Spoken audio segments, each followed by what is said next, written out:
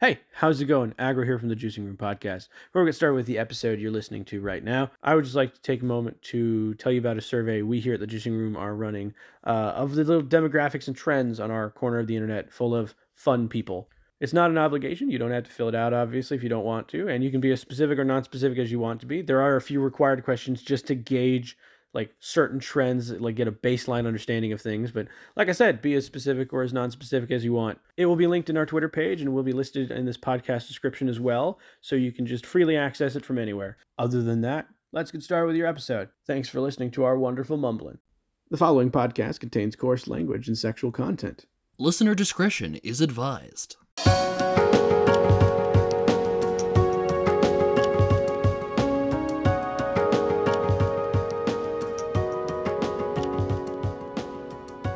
What's juicing my fruit? This is Behind the Berries, the podcast in which we talk about the juiciest berries in all of history.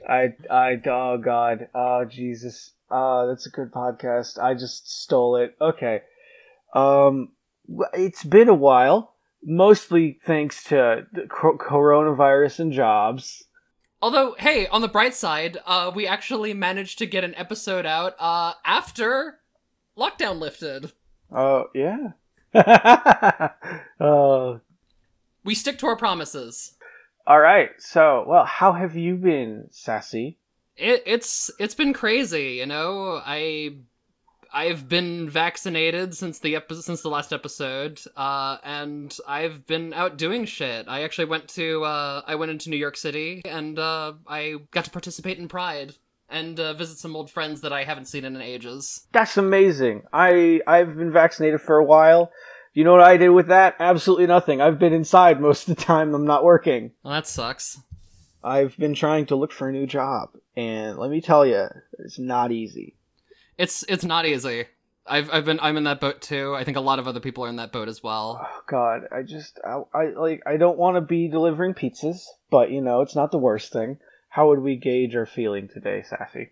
I'd say I'm a little bit frazzled. You know, it's been a couple of months since we did one of these, so I need to kind of get back in the groove a little bit. So if I'm a little bit awkward, if I'm a little bit like screwy in my sentence delivery, that is why. Yes, same. I just woke up probably about 10 minutes ago. Fully. I've been off and on awake, but you know, I'm good. So, like, shall we get on to the first segment? Shall we move on to the review segment? Let's give the people what they want to see. Alrighty. So, our first segment of the day, as always, is our review segment. And as you guys have graciously answered the survey that I put out, the choice between two clips, it was neck and neck up until quite literally the end. At which point, the Mika Tan Berry Suit won. Which, that one is called Mika's Blueberry Games. It is the first and only clip with Mika Tan in the Blueberry Suit. And where do we start with this one? I don't know how to start with this one. I really like this clip. Like, I'm not normally a fan of the sort of the POV teasing videos that Taylor puts out, but this one struck all the right chords with me. I love her. I just love her general sort of teasing attitude. Like, I feel like whenever I watch a lot of these clips, like the suit props themselves, like I understand like doing blueberry inflation in live action. It's not an easy thing to pull off without cutting some corners. It's not easy in porn to make anything super realistic, because that's the nature of porn. A lot of the suspension of disbelief with these kinds of clips falls on the actors to really sell it, and I feel like she sold it really well.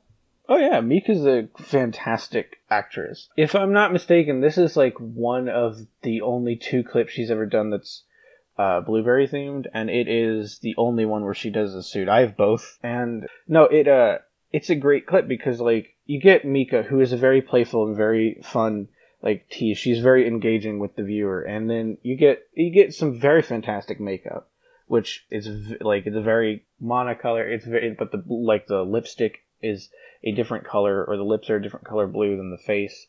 And you get, like, engaging and fun and interactive parts in the clip. It's very well made. So one thing for me personally that I liked about this clip was the fact that, again, a lot of the reason that I am sort of turned away from a lot of the POV content is because it tends to be very male-centric, tends to focus a lot on stroke your cock and I'll get bigger, that kind of thing. And like that's not really as a trans woman, that's not really my scene, you know, but I like the fact that for the most part she managed to stay mostly gender neutral throughout that whole thing. Like really anybody could be her partner in this situation. It's very much more focused less on the viewer being super sexual with the dick tease and shit. Well, and I'm not trying to shame anybody who's into that. Like, if that's your thing, no. like, that is absolutely there's fine. There's plenty. It's a good point to point out there, because it's a very gender neutral clip, and it's very, like, engaging in that way to where it's more about just general pleasure as opposed to specific pleasure and as to, and, like, who gets it and why. It's one of my favorite clips because Mika's one of my favorite actresses, and this is going to sound so fucking stupid because we're talking about porn, but it's a wholesome clip, sort of. It's playful as opposed to overtly sexual. And for me, that's a lot more comforting because, like while I'm pansexual, it's like a labyrinth to try and get me to be sexual, I guess, because like being overtly sexual kind of, it's more comedic to me than it is arousing and stuff. It's very well made how they've, like, how the performance is brought about and how engaging, like, Mika is. Well, I actually found the clip to be very arousing because it wasn't entirely overtly sexual. Rather than emphasizing the sexual element, it was more of the feeling of being stuck and having to be rolled around. Oh yeah, there's a stuckage moment. That whole time I was thinking, like, why didn't you just move the table? Why did you have the table? Yeah, no, I get that, because, like, a lot of the actresses in, like, later clips and in some of the clips just tend to be like, oh, well, we just gotta talk about being horny, and like, and you know, to each their own. And like, there's a little bit of horny in this one, but it runs the gambit from like a variety of different. Horny? Yeah, it's like playful horny almost. And Mika's a great, like, actress. She's one. I think she's from the latter half of like because there's different waves to porn history. There's the solid state wave where it's just VHS and DVD. You know, and then there's the online wave. And the first half of that, it was just mostly, it was like taking what was solid state and putting it online. And now we just have almost purely fuck meat based advertising in porn. And it just doesn't work as well as the old stuff did. That's not to say that there's not some great porn out there. It's just more just like, it's industrialized. You can kind of tell that it's all, if we replace the people in this, it would be the exact same. And a lot of what Mika exemplifies, and hell, a lot of the actresses in some of these clips exemplify, is that focus more on engagement and just generally that early kind of aesthetic, you know? Yeah, it's like when I'm watching this, I don't feel that same sense of depersonalization when I'm watching regular porn. You know, it feels very intimate and wholesome, and you know, I feel like I love how we're saying this is wholesome. It's porn. I know, but it's like it's what is the other word we can use to describe it? A genuine. It feels like I am in a relationship with this person, and they trust me enough that they are willing to blow up into a giant ball for my pleasure. Oh yeah, and then they've done this concept before, and I think that they've nailed it sometimes, and I think they've failed it sometimes, and it's just sort of depending upon the story and the context. It's fascinating to just see how different repeated concepts play out in with different actresses in different time frames. This is one of the ones that are just like genuine and, you know, sweet and loving, and that's not exactly common in the tailor-made clips repertoire. Yeah, like most of it is usually like, oh fuck, I'm scared. It's usually like non-consensual. It's usually they don't know that what they're in for, and so like when they start blowing up into a blueberry, they start getting scared and everything. And there's fun in that too. But it's very refreshing to see somebody who knows what they're getting into and they are playing it up a bit. I think the happy medium between the oh god, what's happening, and the here you go, my love, is it's happening and they're just fucking chill about it.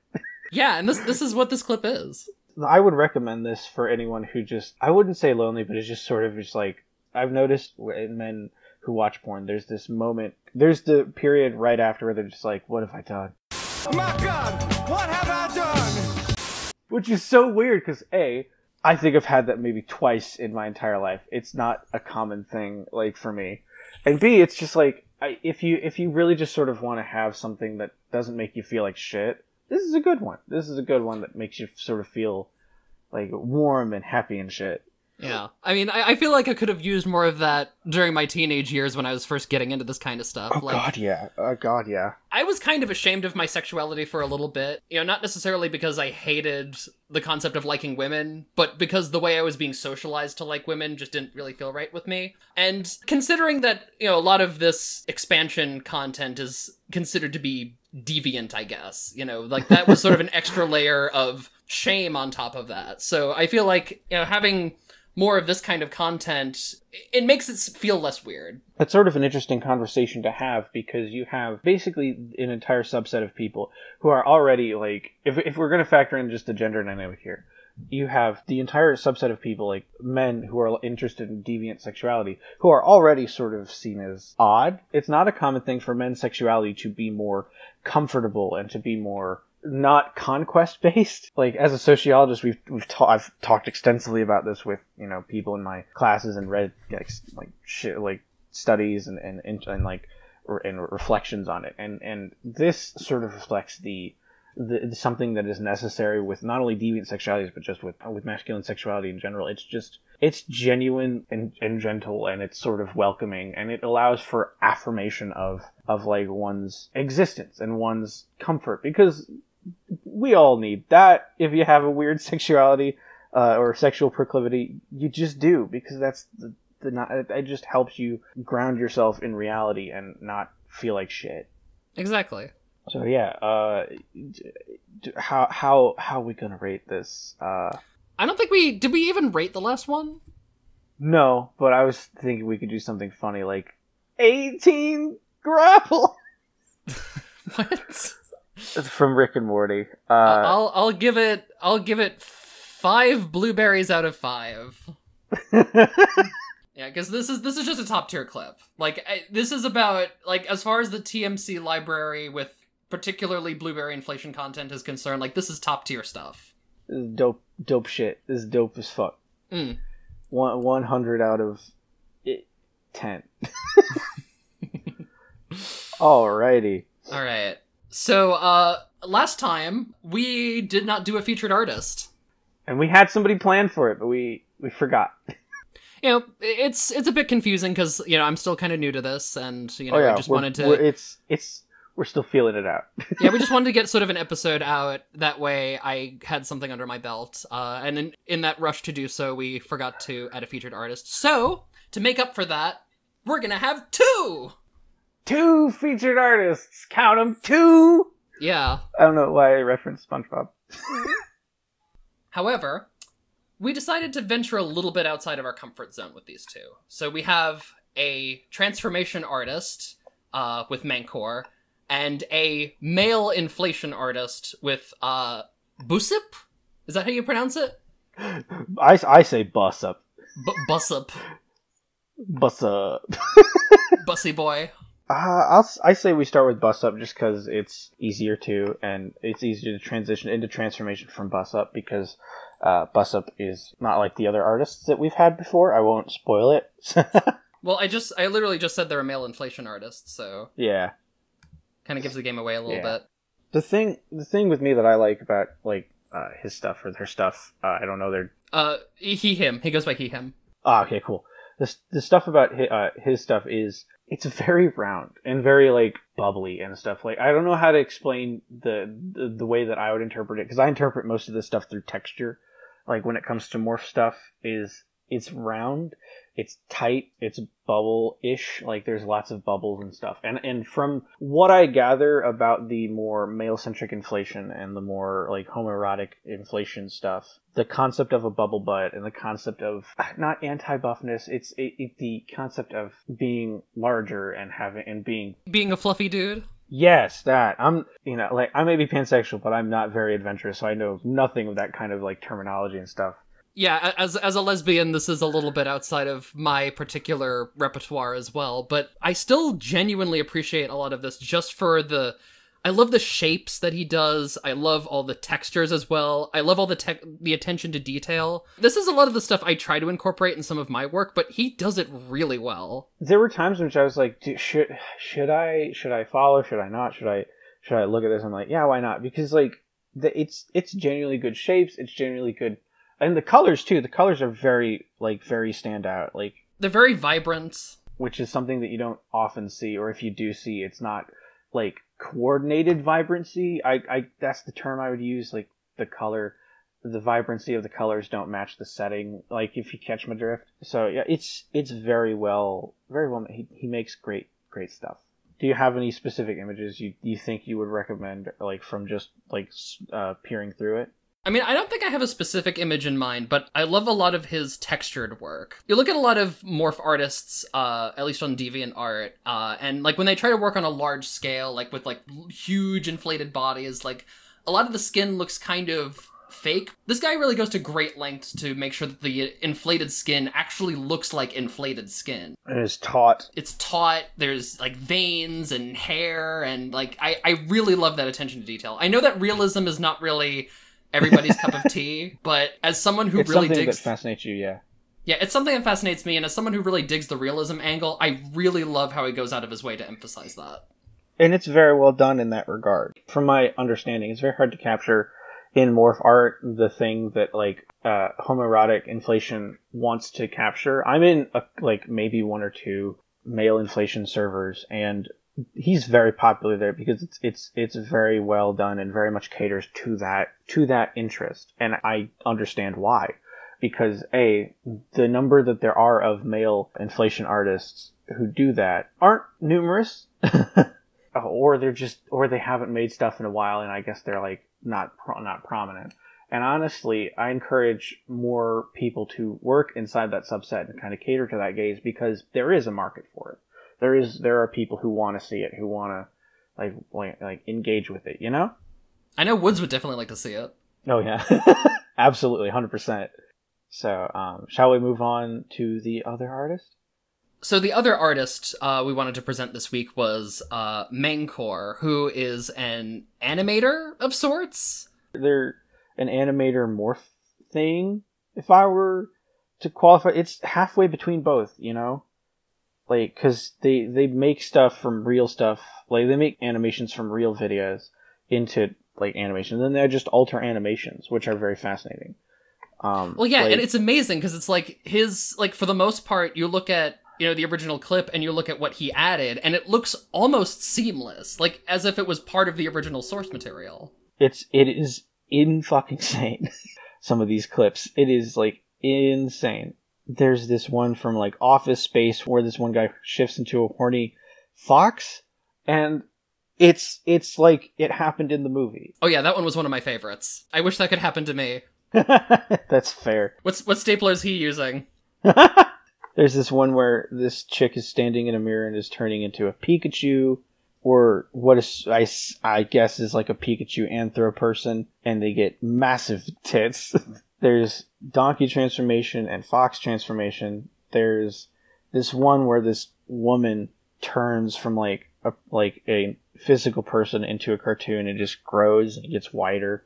That's a common thing. Like, there's both animal, like, person transformation, and then there's just general, like, bimbofication animation style, like cartoonified bimbo. It's toonification, if you will. Hell yeah. Yeah. There's this one clip, I really like, where, it's from Who Framed Roger Rabbit, and, it's been a while since I've seen the movie, so I forget who this character was, but she was looking at, Jessica Rabbit walking out of the room, and then just turns around to the camera and suddenly transforms into an animated woman as well. Oh yeah, I'm looking at that one right now. I just scrolled down and like you were describing it, and it's like, oh, it's this one. It's literally just boing, and it matches the animation style of Roger fucking Rabbit. It's amazing! Like, that movie was revolutionary for the time, and the fact that some person can make something like, if not on that quality, at least close to that quality, like, that's amazing. Oh, it is absolutely astounding. It's stunning. There's also, I've scrolled down further, there is dinosaur transformation. That is something I have not seen before, actually, shockingly. You'd be surprised. I know I'm jumping ahead a little bit, but, like, one of my awakenings was this Magic School Bus game where you could take the different characters and, like, turn them into dinosaur hybrids. There is a Snorlax transformation, which is I love Snorlax transformations. Not gonna lie, they're just fun. My absolute favorite is the one from I think the source clip was from Fairy Tale, where this one waitress woman turns into a rabbit. I think I know what you're talking about. I'm trying to see if I can find it. I love the attention to detail on this. I love the way that her snout changes and how they still kept the lip flaps moving throughout that whole thing. It's so good. I don't even have the words to describe it. It's just so well made. Like this, if you do not follow this person right now, you should, because he is so talented, or they are so talented. I don't know their pronouns. Oh yeah, and I found the little animation you're talking about. It is fascinating how much attention to detail this person has. And then like 2 things down, there's something from another, I think it's a Digimon anime. All these transformations fascinate me because they're well made, they're well crafted, and they just sort of, they match the animation style, which is something that I've noticed is very hard to capture when you're an animator. It's just fascinating to me that like what they can make and how they've made it and stuff. And I think the fun thing is, like, I've seen them like on Twitter as well. I've seen their Twitter stuff, and it's very well made. It's very fascinating. So yeah, I say give this person a follow if you just want to see some pretty astounding transformative, like, transformation stuff. It's very interesting. It's very well made. I'll say I'd love to commission this guy if I was more confident in showing my face. I'm sure they'd work around it too. Like, even if like they just find a different, like, you know, cycle of it, or they try and figure out a way to work with your comfort. Because like, there's definitely something there. There's this one where this lady's in a bar and she just turns into a cow person with 4 tits, which is kind of fucking cool as shit. But yeah, no. And okay, side note, it's main core. When I first was trying to find this person, I kept misspelling it, saying manticore. Yeah, as someone with dyslexia, I empathize. I was just like, I don't know why I can't find it. And then I'm like, then I was like, who is this artist again? It's like, oh, it's Maincore. I'm like, oh, not Manticore. Oops. I was about to say, no, it's the creature from Star Wars, but no, that was the Rancor. So is a Mancor like a hybrid between the two? Oh, fuck, I don't know. It could just be the main core that you send into battle of military. Maybe that'll be my commission. I want him to turn me into a Mancor. No, it's just the entire state of Maine in the shape of a Rancor. Oh, that'd be horrifying. Oh god. Oh, Maine core. But no, they got some cool and fascinating stuff. Alrighty. Shall we move on to the next segment, since we kind of got a taste of it in a few seconds ago? So, I think a lot of us have the Wonka movies, both the 71 version and the 05 movie, and of course the masterpiece that is the Tom and Jerry remake. We have those movies to thank for getting us into this community, but there are a lot of us who got into it through other means, or maybe had other influences as well, and I wanted to talk about what was the piece of media that got us into this that wasn't Wonka related. Do you want me to start? Because I know we both got one. But for me, I guess there were a couple.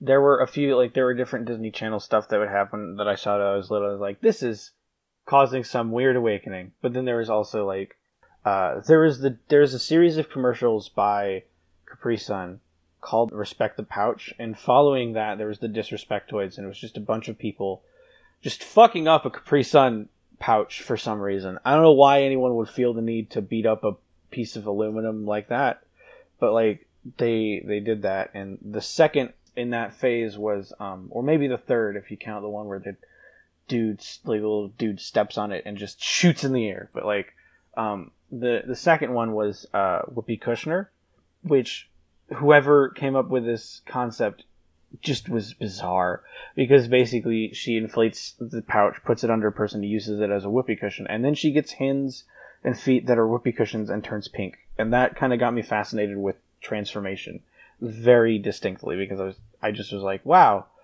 there are no words to describe the feeling that I have right now.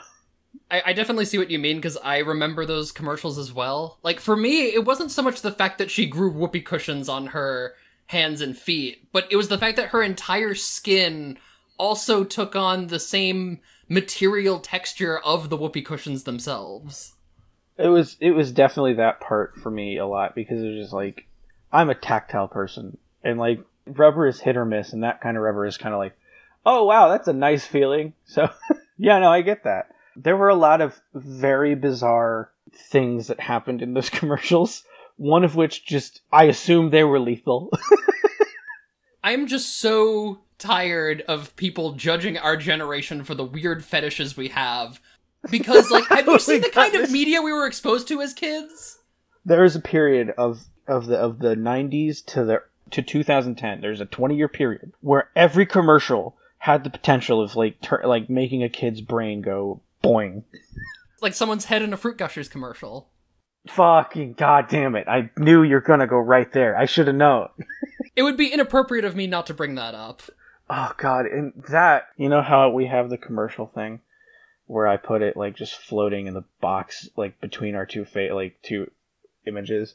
I know for a fact that at least once that commercial is played there. That commercial made me very much confused, because that never happened when I ate a Gusher, and I was very confused for a while.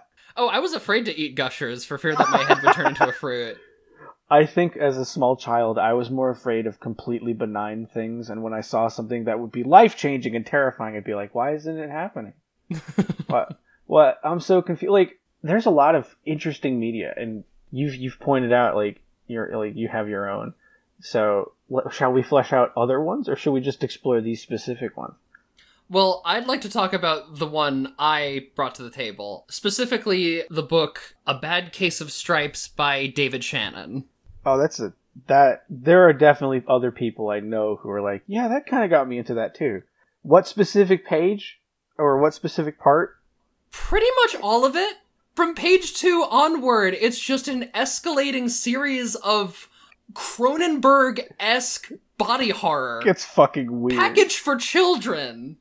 What they qualify as children's books can range from, oh, happy little bird goes to see his mole friend, to, oh, by the way, if you don't eat lima beans, you're going to turn into your house. Which that is scary to think about. I've never eaten lima beans in my entire life, and none of that has ever happened to me. To be fair, that book actually inspired me to try lima beans. And my mom, when I told her after reading that book, hey, I would like to try lima beans, she's like, are you sure they're not that good? I'm like, yeah, I want to try them. I remember dissecting a lima bean in some elementary school class, and it looked terrible. Wow, this is even worse than the cartoons made it out to be. I can understand why Carl Wieser kept having nightmares about these things. But yeah, so the book itself, for those who don't know, follows a young girl named Camilla Cream, who, interestingly enough, actually does enjoy lima beans. But the reason she doesn't eat them is because apparently they're not cool, and people at school keep teasing her for liking lima beans. Who the fuck? Can I just ask, who the fuck cares? I don't know. Like, who the fuck? Like, it's just a bean. I mean, I was picked on in school for more benign shit than that, so who am I to judge? To be fair, I thought I wasn't bullied. I was bullied. So yeah, for weird shit. So yeah, totally fair. 100%. But still, it's just a bean.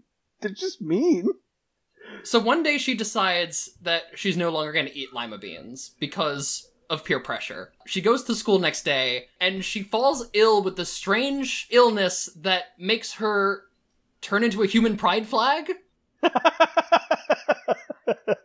And at first they think, oh, this is nothing, she's fine, she can go back to school. The very next day she stands up for the Pledge of Allegiance and then starts turning into the colors of the American flag. That was a bizarre one. That was definitely one that got to me, because like I remember seeing the cover and thinking, oh, okay, so she's got rainbow stripes. That's nothing too notable. Oh no, now she's changing color. Now shit's getting real. Now she can change, and that's fucking crazy. Like, she's like a human chameleon now. And so they try to medicate her. They basically give her this medicine that will hopefully that will hopefully reverse the effects of this disease, pathogen, whatever you want to call it. And this image has stuck with me for my entire life. Seeing this made me feel things that my 6-year-old brain was not ready to feel. And when you see it, you'll understand why. So she takes these pills and then, like, turns into a human pill. Like, it's almost like an inflation sequence where her body changes shape into that of a cylinder almost. When you're young and you're, like, looking at these bizarre media things, how you digest them is either you're just like, oh, that's terrible, I don't want to look at that anymore, or like you stick there and you look at the page and you're just like, and you just sit there and you go home, but your brain's just like, wonder what that would feel like, and you just start spiraling, and that's what happens, and that is how it happens. And I know exactly what page you're talking about, because I was like, this looks interesting. Yeah, I had that several times throughout looking at these pictures. But, it gets worse. So, she's at home, she's bedridden, she's watching the TV, and she keeps flipping through all the different channels, and then because she's absorbing all of this different stimuli, she transforms into this weird, again, I can only describe it as Cronenbergian It is monster. Cronenberg. Yeah. There should never be a movie of this. There should never, ever, ever be a movie of this. Oh, there absolutely should, because you know it's gonna awaken a whole lot of people. Like she turns into this tree monster with, like, a tiger tail. Oh god, if I remember correctly, she has one tree leg. She has, she no longer has hair. She has different things that have taken the place of her hair. She's definitely got the rainbow bits in it, but she's got, like, tiger pattern. It's just, like, in the silhouette shadow what you see. Again, this was a book for children, and they put this kind of shit in there. This was very effective, probably, getting people to eat their fucking lima beans. Is what I'm getting at. Because it was fucky wucky with your head. And then, after all of this weird stuff has transpired, it crescendos into her basically transforming into her room. Her bed is now her lips. Her dresser is now her nose. And then there are, like, 2 paintings of trees hanging on the wall that are her eyes. Oh god, that scared me. That did kind of scare me when I was younger. This book was like a fucking roller coaster, because you're like, oh wow, I would have a crush on this girl too. Oh wow, oh no. It was a series of moments in which I thought to myself, I am feeling this weird feeling that I don't think my brain is capable of processing yet. So I don't know how to feel about this. When I read it the first time, like I said, I was like around 8 to 10. I thought Camilla was cute. Every time when I was younger, when I would develop a weird interest or kink adjacent thing that would develop into a kink, it was always a character that I'm like, oh, that's adorable. That something either terrible happens to or who suffers. I liked Lava Girl. She can't hug you. She cannot hug you. I like Camilla Cream. House. Well, I mean, neither of them can hug you because they're not real. I know, but for Jesus. Fucking crush my dreams like that. I can't hang out with Tay. Nah, I couldn't. She's too Jesus-y for me, but... I had to cross out everything in your dream journal. It's probably... Son of a bitch. Somebody send him to the principal's office and have him expelled! Can we just side note, that is a fucking... That's a movie that exemplifies the same kind of energy this book exemplifies. Oh, absolutely. Things happen, and they happen for a reason, and you don't know what that reason is, but they just keep happening. So the book ends with her grandmother coming over and giving her the lima beans. There's this very vivid image of her tossing the lima beans into this open bed frame that is her mouth, and, she magically transforms back to normal. And, like, the general moral of the story is, like, don't have others shape who you are, try to, embrace who you are, be yourself, all of that positive stuff. But that is such a weird, roundabout way to go about conveying that message. There are 2 morals to this story. The first moral, don't let others make you be a specific way. The other moral, eat your fucking vegetables or you will turn into your house. Which, there are probably some kids who'd be like, yeah, totally, I want to become my house. But there are also some people who are like, that is terrifying, I don't want to become my house. I mean, it's like, what if I wanted to turn into a human pride flag, David? What if I wanted to have the colors of the American flag, David? What if Oh I my wanted to God. inflate into a giant pill, David? David? Fuck your lima beans. Fuck your lima beans. Oh, it's fucking. Oh God. And both of these stories, I actually have original characters based off of the concepts that made them. Which, let me tell you, getting that to work is very hard. But once you figure out how to describe them, it goes far. Yeah, no, they're very pivotal parts of different transformative stuff. And I honestly, if you have been affected by either of these things, you might be entitled to financial compensation. God damn it. I was trying to make something very nice and engaging, and then I was like, that was the first thing I went to. You gave this fetish to me. I deserve compensation. We just run up to David Shannon. David, you fucker! No, David. Bad David. Shit, fuck, I forgot he wrote those books too. If you attended an elementary school book fair from the early to mid 2000s, you probably saw one of his books there. Oh yeah, he still writes. I'm sure he still has probably plenty. But if you were ever affected by a non-Wonka, transformative, inflatative, gigantative thing... Those are not words. If you ever had that when you were younger, comment below. Tell us your weird stories. Because believe me, there are plenty of weird things that have sort of gotten people in that realm, you know? Tell us what piece of media irreversibly fucked up your perception of sex. I'm sorry. That is a fucking that is a fucking line. Tell us what piece of children's media irreversibly fucked up your view of sex. I mean, that's just the 2000s. Just cut out the entire 2000s. Just go film by film. Yeah, nope. Yeah, nope. Yeah, nope. There's probably somebody who saw the Grinch movie and was like, "Oh wow, that's sexy." What, the Jim Carrey movie? I mean, yeah, you got to think about that. There were people who wanted to fuck Snape. There are obviously people who want to fuck the Grinch. I saw that movie when I was little, and I was too frightened by it.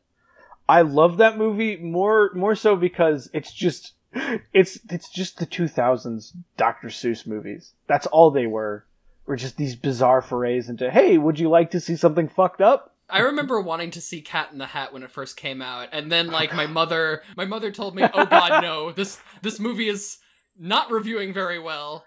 You do not want to see this." No, she probably said that A, because it was true, and B, because she did not want to sit through an hour and a half of Mike Myers. Oh yeah. To be fair, I think I saw that in theaters. Oh God, I'm so sorry. It was an insane trip. That fucking movie is just what the hell? The Jim Carrey Grinch was a very well-made practical effects take on the Grinch. The Mike Myers Cat in the Hat was, He looks so creepy. He doesn't have any room to move. It's the literal thought process behind it is you know what? I wonder what Mike Myers as the Cat in the Hat would be like for an hour and a half. And that's it. Which sounds scarier? Mike Myers in the Cat in the Hat, or the entire cast of Cats?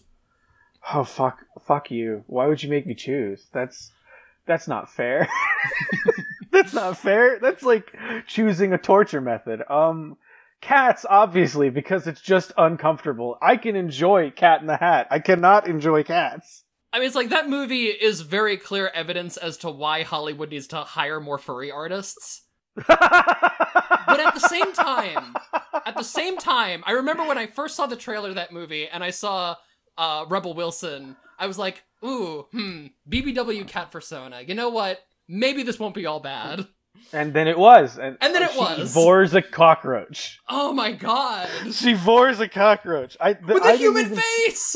Oh god, they're... Okay, clearly the people behind that movie were influenced way too much by early 2000s children's media. Oh god, that movie just makes me think, it just looks moist. And I don't like it. I usually don't have an issue with the concept of moisture. I like a nice moist cake. A nice early moist dewy day. Okay? That's fine. That movie looks moist. Cats and human-faced animals should not look moist in any fucking way. But yeah, so that was the bizarre media that got us into transformation and size kingdom when we were very small kids who were just like, wow, I don't know how to process this, but I like it. Now we're going to go into our interview segment. Should I do should I do the flashback sequence? I don't know. I'm just going to go blah, blah, blah. Blue Skidoo interview. And welcome to the interview portion of the podcast. Today our guest is Max Growth. Returning guest, Max Growth. Yes. For a special occasion, Max, would you like to introduce what you are doing or what you have started the fundraising process for? It is for a 30-minute theatrical quality short film about a Blueberry Girl. The goal is to produce 3 separate transformation-based short films and then bundle them into an anthology feature film that is mainstream enough that it can be put on streaming services, but still have all of the, fetish-heavy, fetish-friendly elements that everybody in our community would be looking for. All right, yeah, cool. All right, and so this is the initial short, or this is this is sort of step one to getting towards that, by the sound of it, right? Right. This would be the very first segment of the anthology. So this would be the first short in the actual film. All right. And do you have a plot summary of any kind? Yeah. Essentially, this is Violet Beauregard's daughter. Is like 19. She's in college. This is a world where Violet is sort of a celebrity for having become a berry.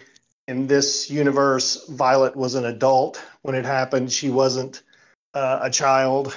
And Violet's daughter, Valentina Beauregard, she has sex for the first time with her boyfriend, which sort of triggers this latent transformation in her left over from her mom's experience.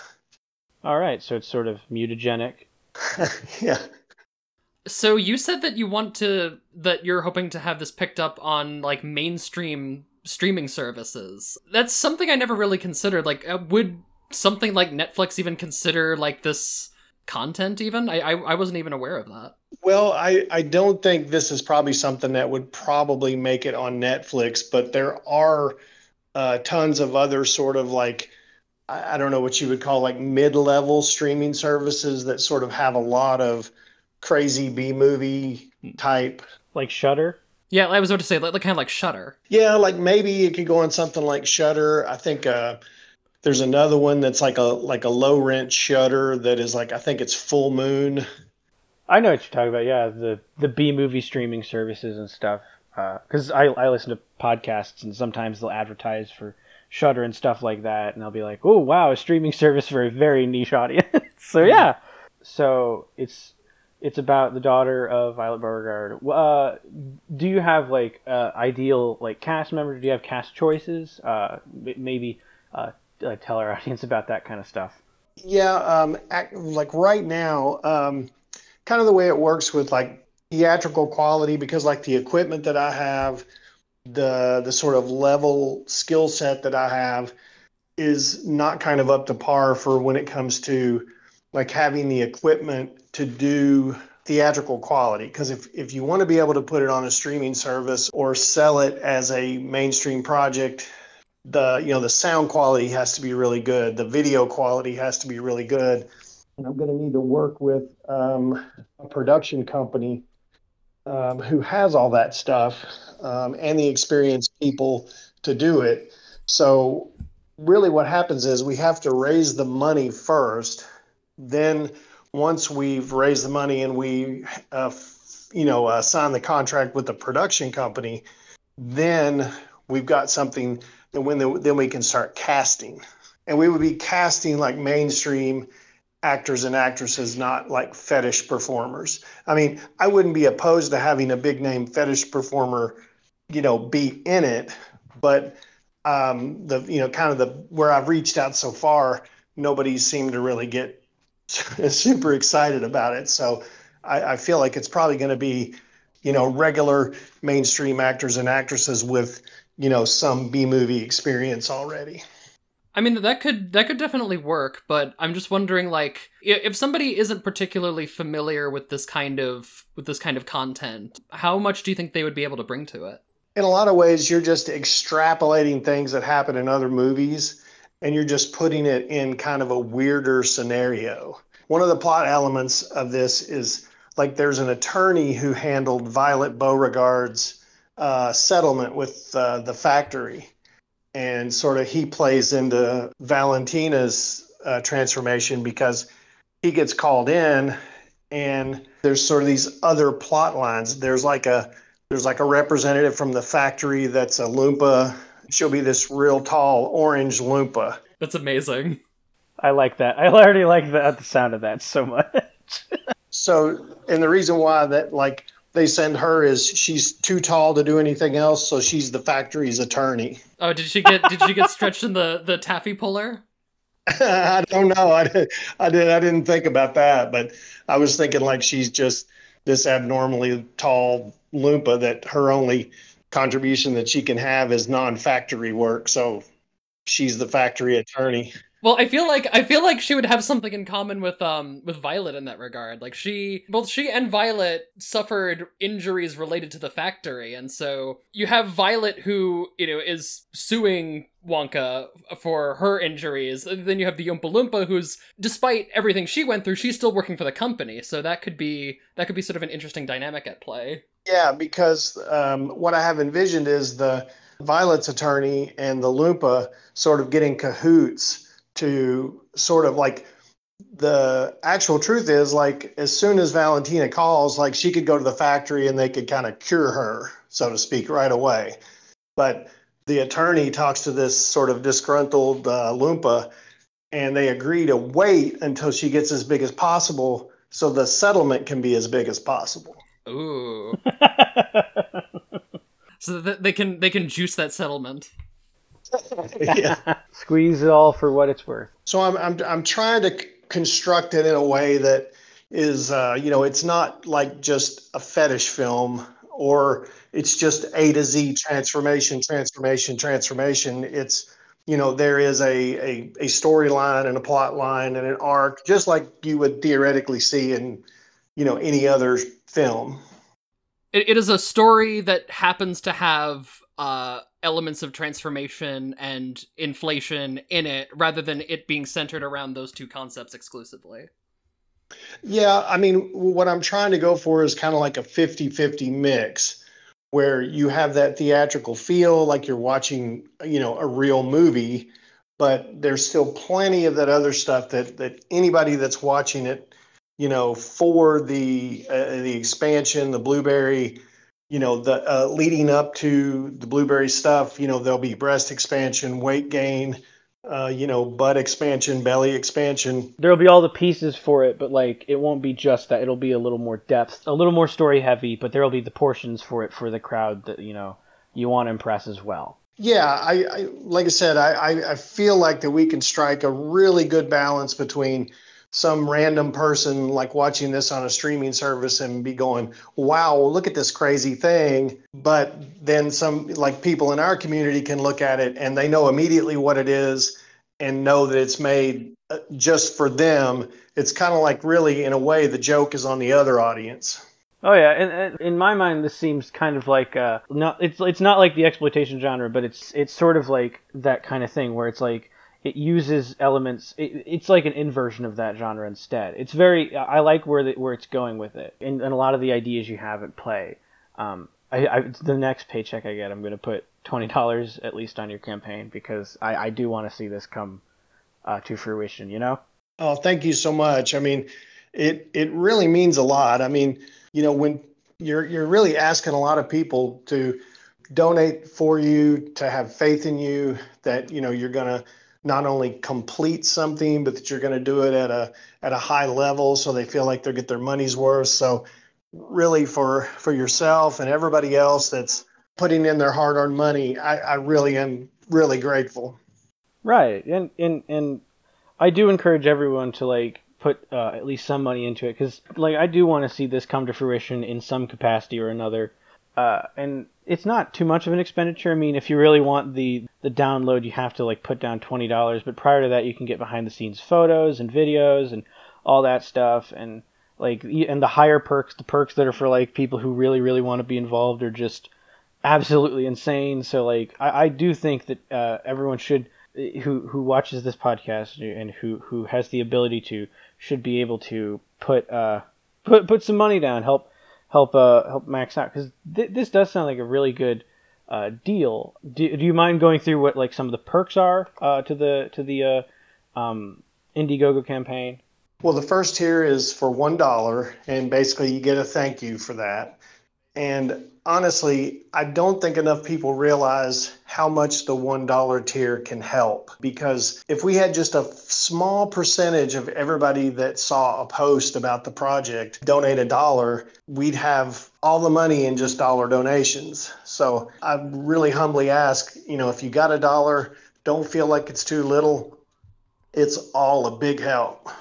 That's very comforting as someone who is currently unemployed and is very stingy with my money. So I think I will actually drop $1 on this. It's the cost of a McDonald's big drink, so like it's not a lot, but it'll go a long way. And then we have the $5 perk, which is behind the scenes still pictures. There should be lots of really cool stuff from that. The $9 behind the scenes package is similar.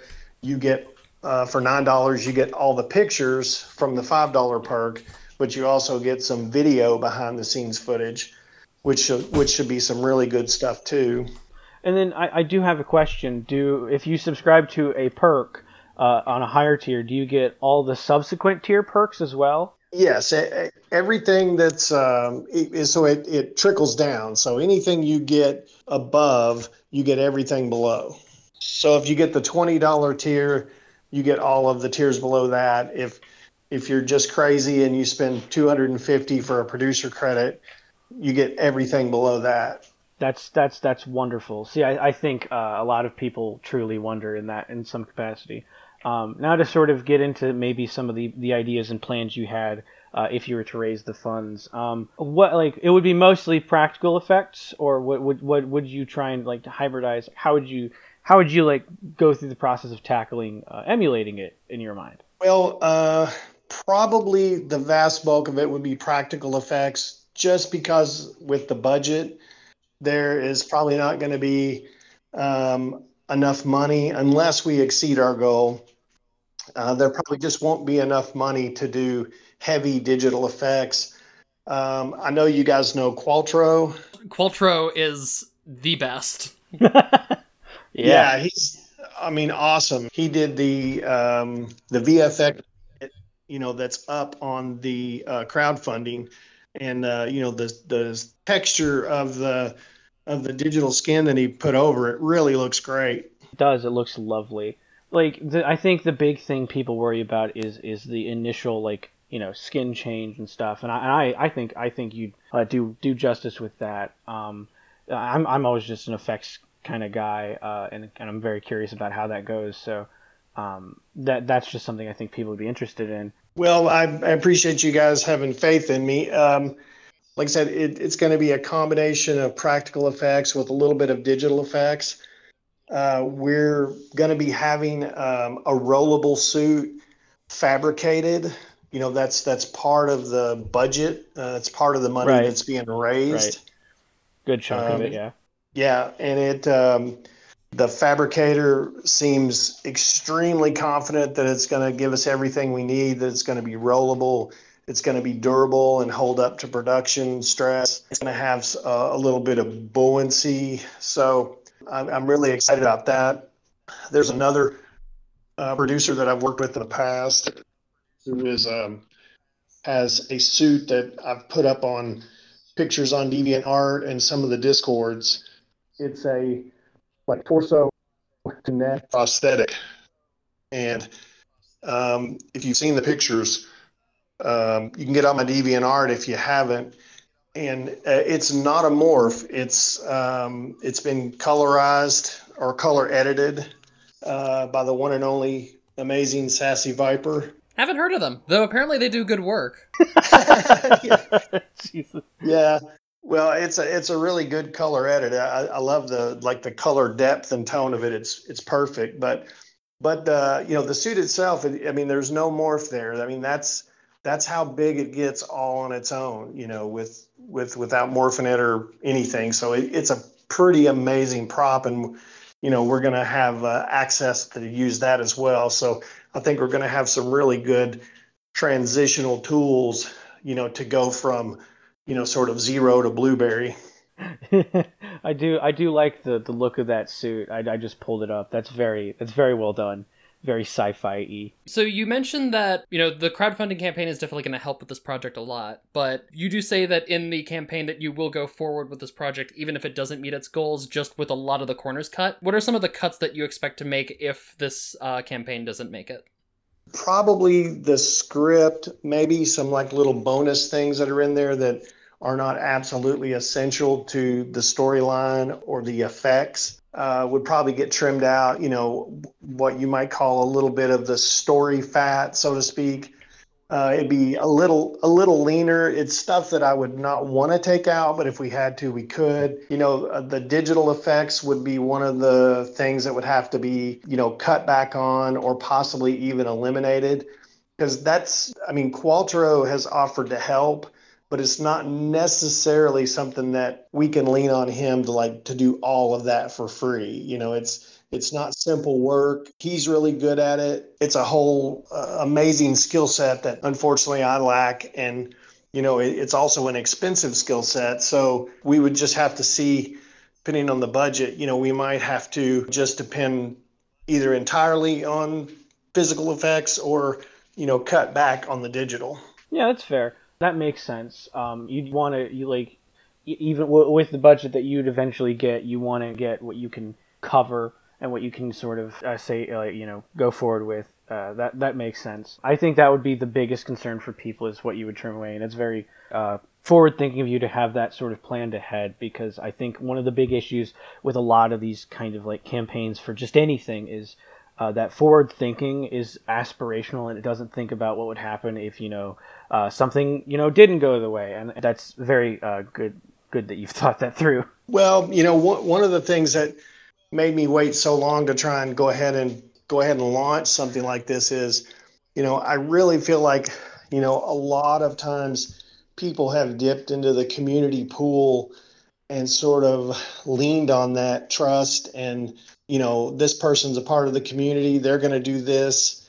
Everybody gets really excited. They put their money in, and sometimes you don't always get, either you don't get the return you expect, or you don't get hardly much of a return at all. So the one thing that I am really, really emphatic about is that no matter what happens, somehow, some way, even if there's a worst case scenario, if there's a small delay in production, that you're going to get your 30-minute short movie.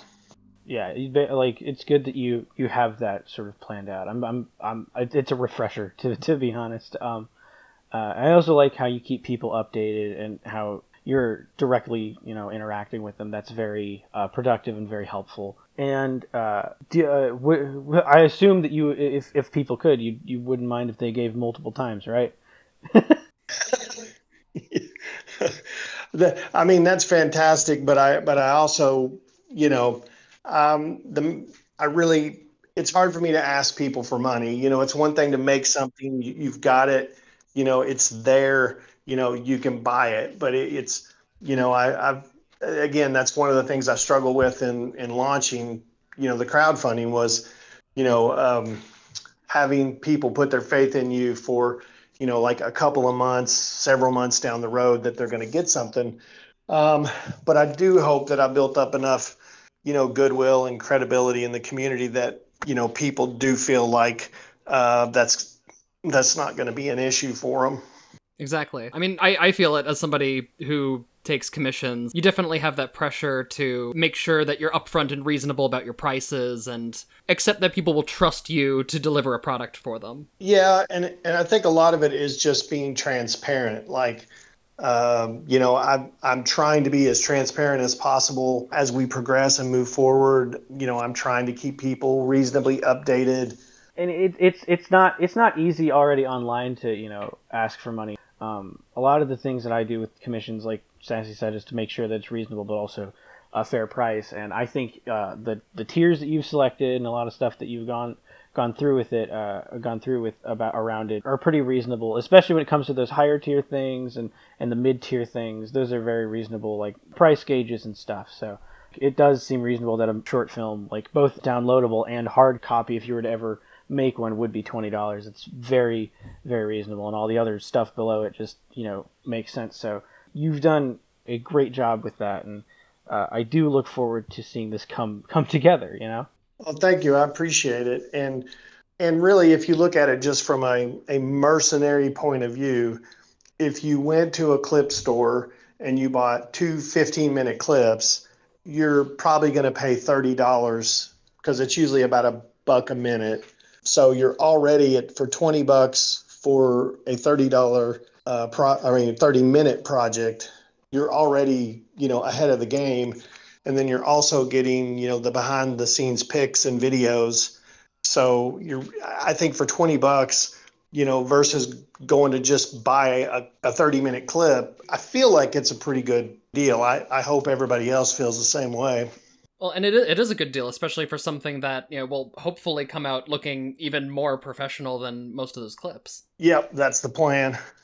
I guess we should start wrapping up with this and sort of finish. But I just wanted to say thank you, Max Groth, for doing this interview. And I look forward to seeing this and the possible anthology movie that could come from it. And do you want to plug your pluggables, as Robert Evans says? I don't think he has a trademark over that phrase. No, he doesn't, but it's still fun. It's very fun to say. If you have anything to plug, you should plug it for us. Oh, okay. Well, right now, the big thing is just the crowdfunding. I mean, I have a Patreon, but that's sort of just like for my regular Max Growth, kind of just purely Regular fetish biz. work. I'm sorry? I just said regular biz. Oh, yeah. Yeah, the regular biz. But really right now, I think if anybody has $1 or more to spend on anything related to my ventures, it would really be just a tremendous help, and I would greatly appreciate it. If they would put it toward the crowdfunding project at the moment. Remember, even just $1 helps. Definitely.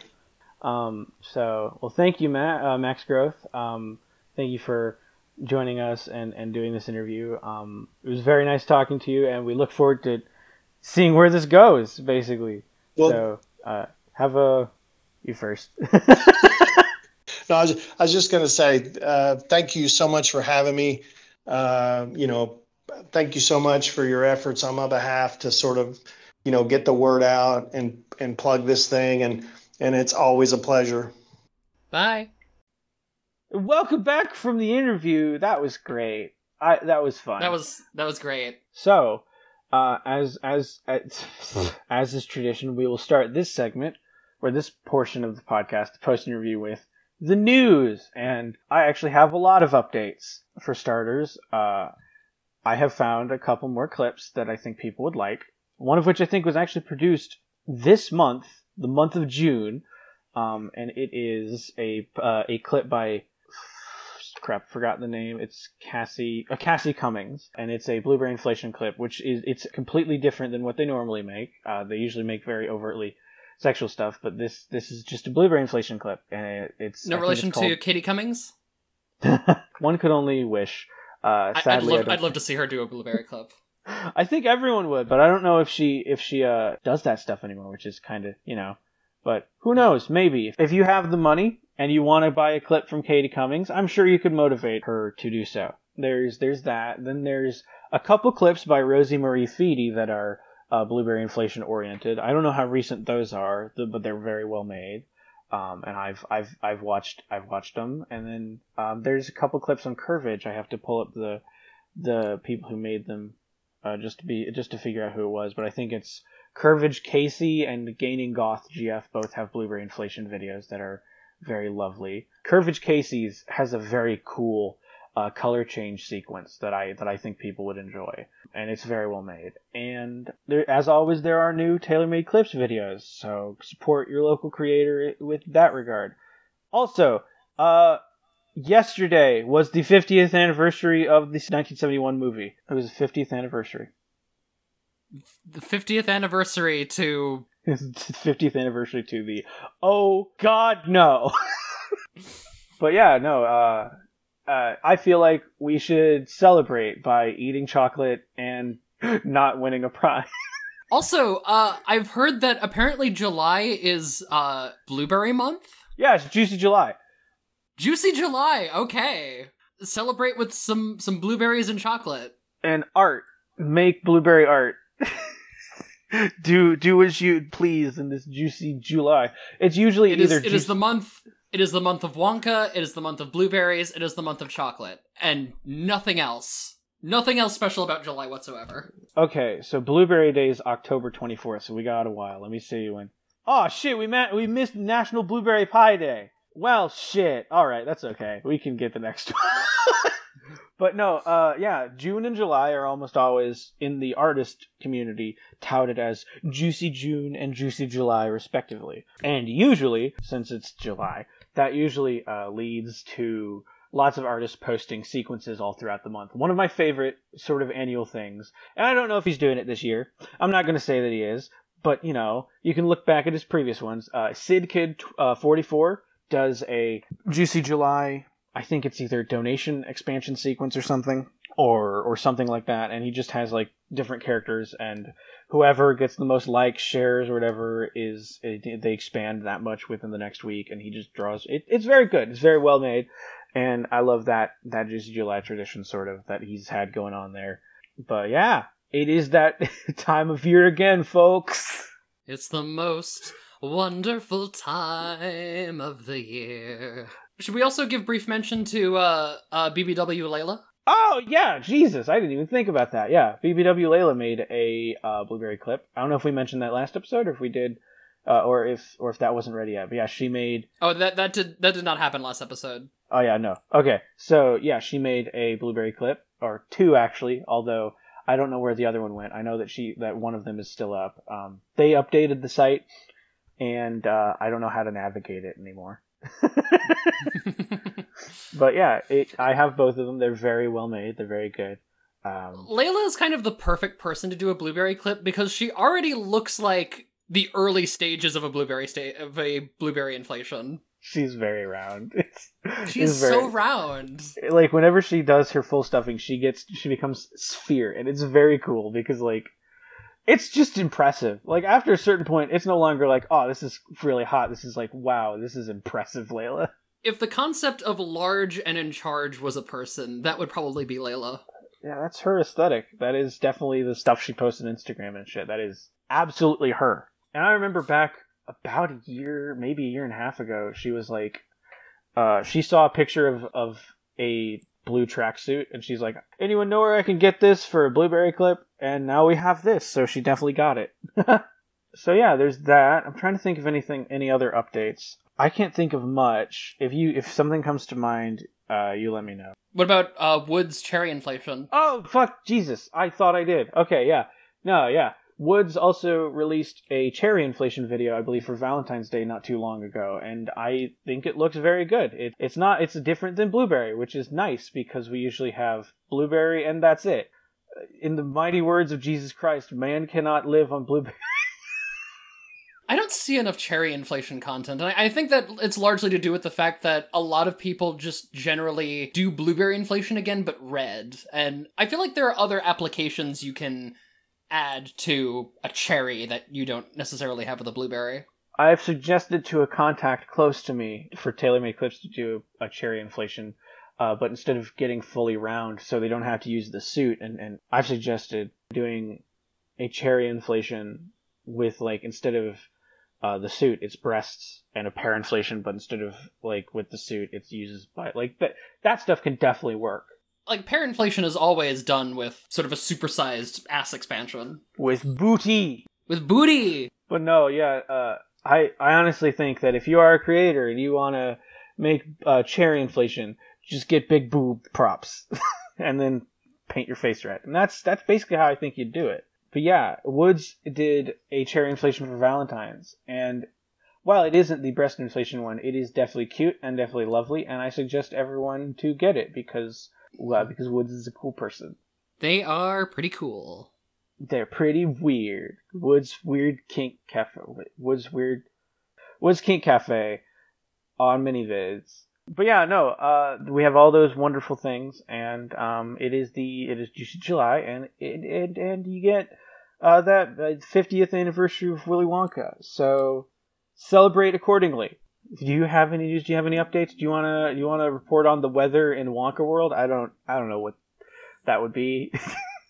I don't think I have any updates, so I'm good. All right, that's awesome.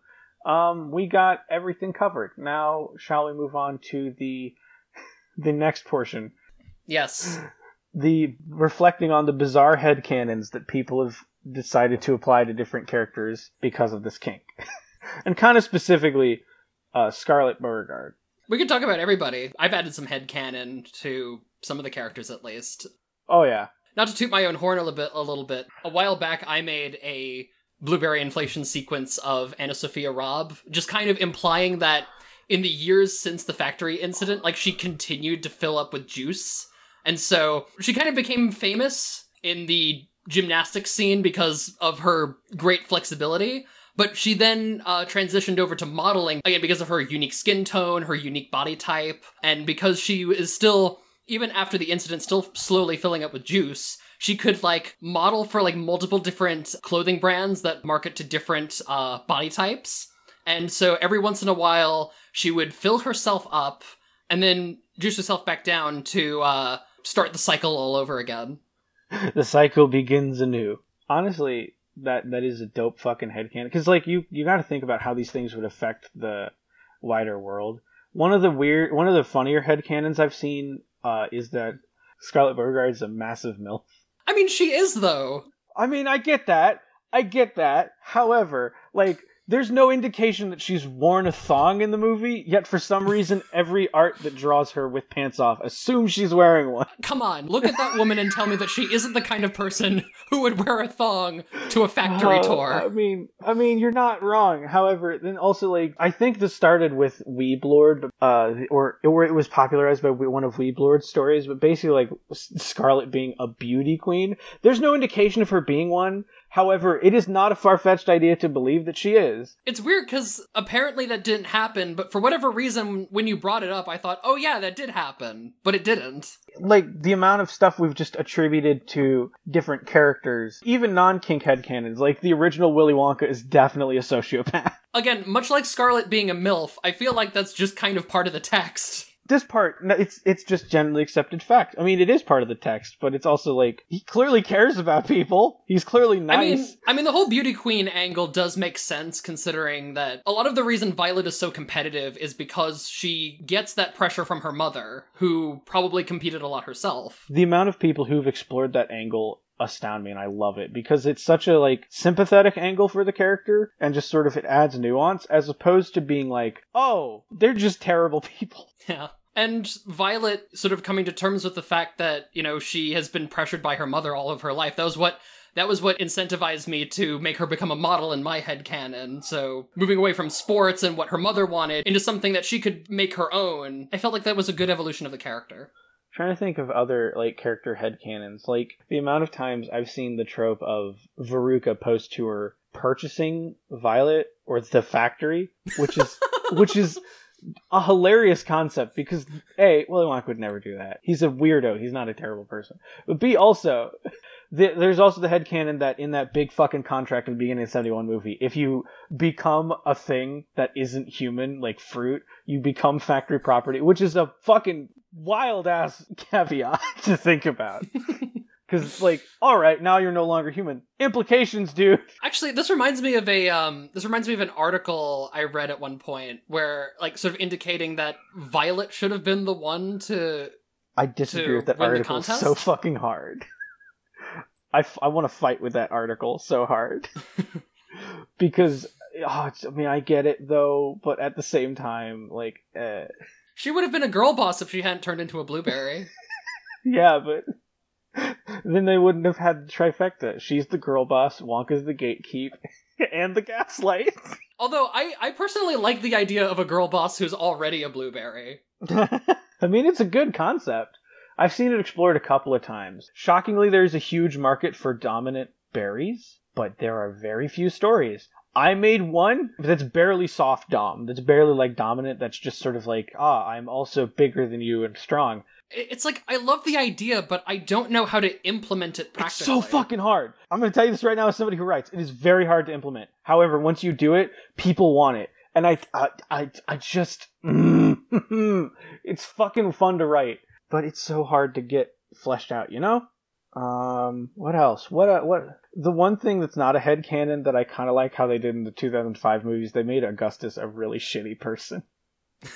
It just made him a terrible person. Literally looking at this poor scrawny kid. Would you like some chocolate? You should have brought some. Just being shitty. I mean, I remember him being that much of a bastard in the 71 movie. Was he? I don't know.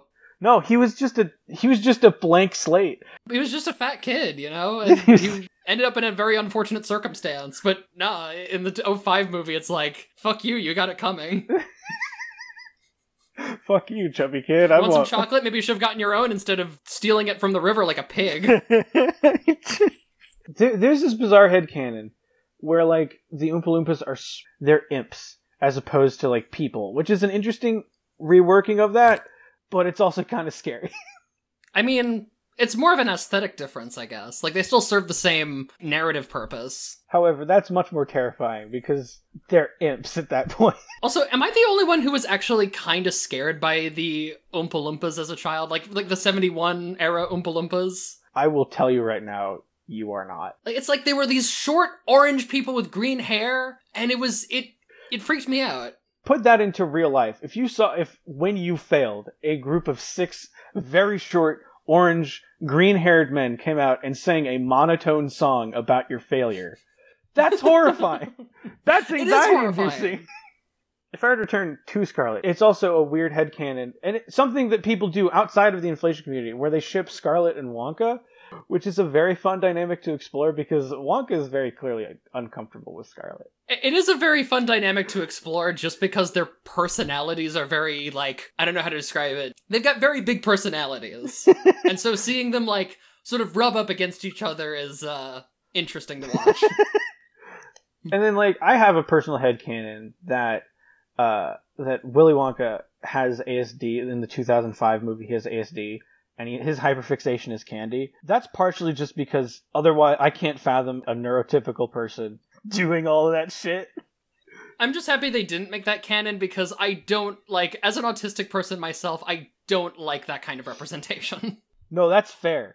I mostly enjoy it because it's just something that I relate to because he is isolated, I'm isolated. It's a headcanon I like, but it's also not one that I want everyone to accept. Because if they do... Oh, look at me, I'm non-neurotypical, which means I'm all quirky and awkward and shit. And it's like, yeah, but, like, not like that. He's clearly traumatized. He's not perfectly positive representation. I relate to it because I'm horribly traumatized, and I'm like, that's just me. I don't like that.